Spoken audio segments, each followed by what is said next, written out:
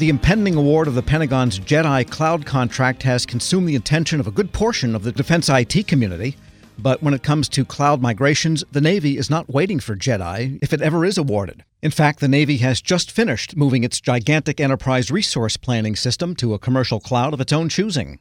And as Federal News Network's Jared Serbu reports, this is one of the biggest moves to the cloud in North American history. Navy ERP is one of the largest data systems in the Defense Department, and within DoD, as a general matter, ERP systems have something of a checkered history. But Navy officials say so far, this particular project has been a success story. Over the last 10 months, the Navy Department's acquisition and technical communities finished a tech refresh on the system, overhauled their business processes, and moved the ERP to Amazon Web Services in tandem. The cloud-hosted version of the system went live last week. James Gertz, the Assistant Secretary of the Navy for Research, Development, and Acquisition, says it was originally planned to take twice as long as it did. Quite frankly, we thought it would take us 20 months, and we really challenged the team to think differently. Don't do business as usual about how we award contracts. Don't do business as usual about how we cyber check the contracts. Don't do business as usual of going to just a traditional partner, look for best performers. And so this was a key element of the overall business transformation plan we're trying to do in the Department of Navy. So as we, rig for speed on the operational force, we rig for speed on the sustaining elements of the force.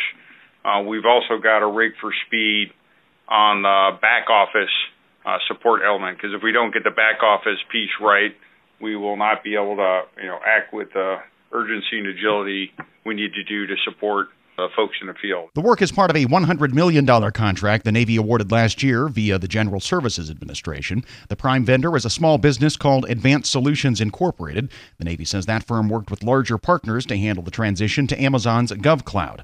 And officials say there are clear business and mission reasons to put Navy ERP in the cloud. It already handles about half of the Navy and Marine Corps' financial and logistics transactions each year and has more than 60,000 users. But as of now, the Navy has 9 separate general ledger systems. Almost all of the rest are much older, relying on outdated programming languages like COBOL.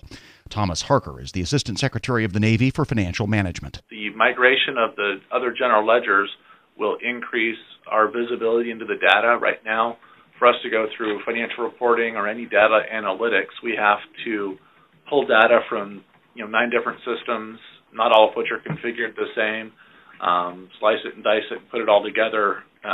Creates challenges in financial reporting. It also creates any challenges in doing advanced analytics around that data. So immediate impact, we have reports that were taking us 5-6 hours to run. We can now do them in 30 minutes. So that's the quantifiable test results after going live. I anticipate incredible speed things across the board. So as people are entering contracts, entering invoices, managing the whole budget execution process, it'll be much faster. On the logistics side, same thing. A lot of our logistics data is in the ERP system. We had challenges with the ERP at different times during financial reporting and then also during logistics. There were times when it went down. We had, a 4-day drop last November, which we had to do workarounds for. Some of the consolidation work is already on the near-term roadmap. First, the Navy plans to tackle several of the separate systems that track transactions in its working capital funds.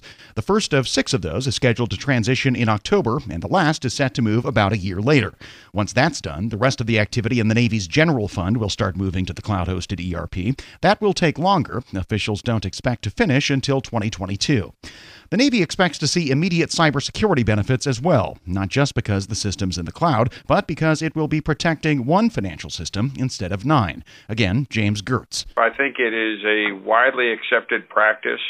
If you can move from many different disparate systems that you've got to independently always be checking and protecting and dealing with vulnerabilities, and get that into a more coherent single system that reduces the attack surface and allows you to much more efficiently ensure that you're always keeping that infrastructure up to date.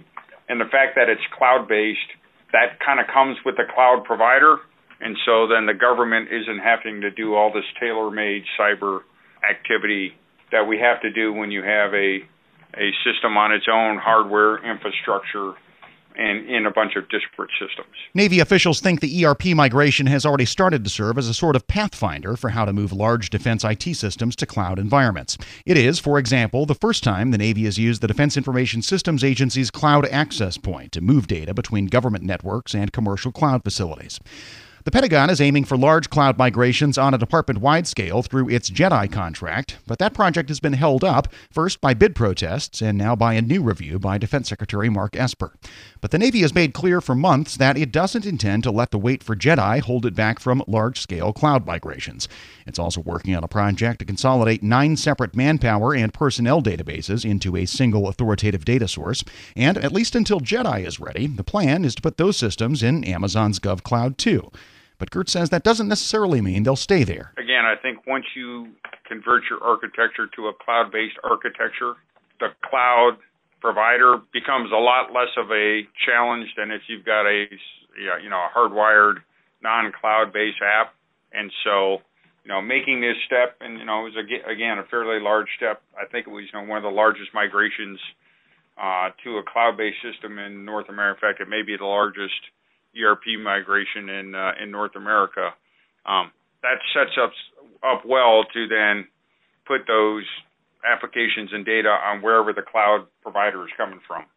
And so it kind of decouples the application from the infrastructure and then gives us a lot more flexibility as we go forward, whether it's JEDI or whatever other cloud-based system we decide to ride on. Jared Serbu, Federal News Radio, part of the Federal News Network. Check out Jared's story at federalnewsnetwork.com.